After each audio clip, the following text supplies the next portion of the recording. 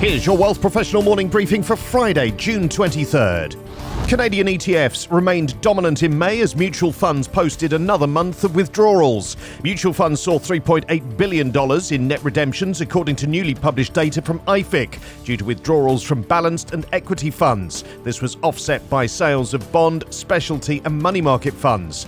Total mutual fund assets were down $40 billion, 2.1% month over month, to around $1.9 trillion. ETFs, meanwhile, recorded net sales of $2.4 billion in May 2023, as all asset classes gained, with the exception of specialty, which saw net redemptions of $19 million. Net sales were recorded in balanced equity, bond and money market funds. Assets decreased by $6.9 billion, or 2% compared to April 2023, and totaled $337 billion. Digging deeper into Canadian ETFs in May, figures from National Bank of Canada put total inflows at $2.6 billion. This was dominated by fixed income, with inflows of $1.9 billion, with money market products leading. Fixed income has seen more than $9.2 billion in inflows since the start of the year, almost double the total for equity ETFs. Equity ETFs attracted $584 million in May, with $640 million for Canadian and $433 million for international, more than offsetting the $488 million in US redemptions. Crypto asset ETFs posted outflows of $81 million. Crypto asset ETFs posted outflows of $81 million. May proved a popular month to launch new Canadian ETFs. There were 27 new products, the most since October 2022, and including discount bonds, money market ETFs, target date bond, asset allocation, dividend, and thematic equity and option-based ETFs. Some simple changes to Canada's tax rules could make the retirement system more equitable for different types of saver and improve financial security for all. That's according to a new report from the C.D. Howe Institute's Alexandre Lauren and George Turpey, who believe that changing rules around capital accumulation plans would be a positive move. They propose making key changes to the accumulation phase of CAPs, including more equitable tax-deferred registered wealth accumulation limits, changes to the tax recognition of administrative expenses in group RRSPs, and creation of a new tax prepaid option for long-term retirement capital accumulation.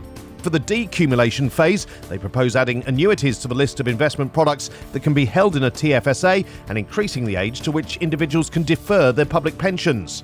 The report notes that many Canadian seniors are relying on accumulated savings in registered plans and do not have access to defined benefit pensions. This can result in an excess of savings and a reduced retirement lifestyle as retirees fear outliving their accumulated funds. While products such as variable payment life annuity can help seniors with CAPs lower their longevity risk at an affordable price, they're only available within certain pension plan types. The new regulatory framework should avoid overly prescriptive and burdensome administrative requirements, allowing for pooling of members across different jurisdictions and allow for simple registration process to transfer funds, the authors conclude. The important role of alternative assets in ESG investing is highlighted in a new global report. Preqin's ESG in Alternatives 2023 shows that annual capital raised between 2020 and 2022 tripled from $29 billion to $92 billion, with European funds in the lead by a huge margin, accounting for 79% of global aggregate capital. North America, although a distant second, 14% of the global total, accounted for double the Asia-Pacific share and is the leader when it comes to impact investing, 57% of aggregate capital from 2013 to 2023, compared to 37% for Europe and 2% for Asia-Pacific. Aggregate capital raised for impact investing funds totaled $33.6 billion in 2022, a huge increase from the $2.6 billion raised in 2019.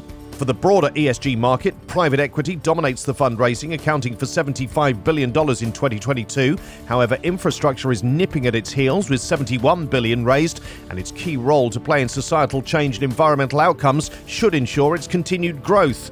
There's a prominence of impact funds in venture capital versus ESG integration funds at 40% compared with 18% across the 2013 to 2023 vintages. Although there's a growing wave of anti-ESG sentiment from some, Preqin reports that most private capital investors across asset classes either already have or intend to implement active ESG policies within the next 12 months, with 52% of infrastructure investors already having active policies in place.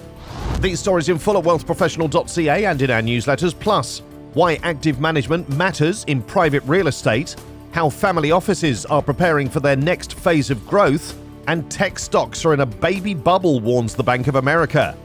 For Wealth Professional Canada, I'm Steve Randall.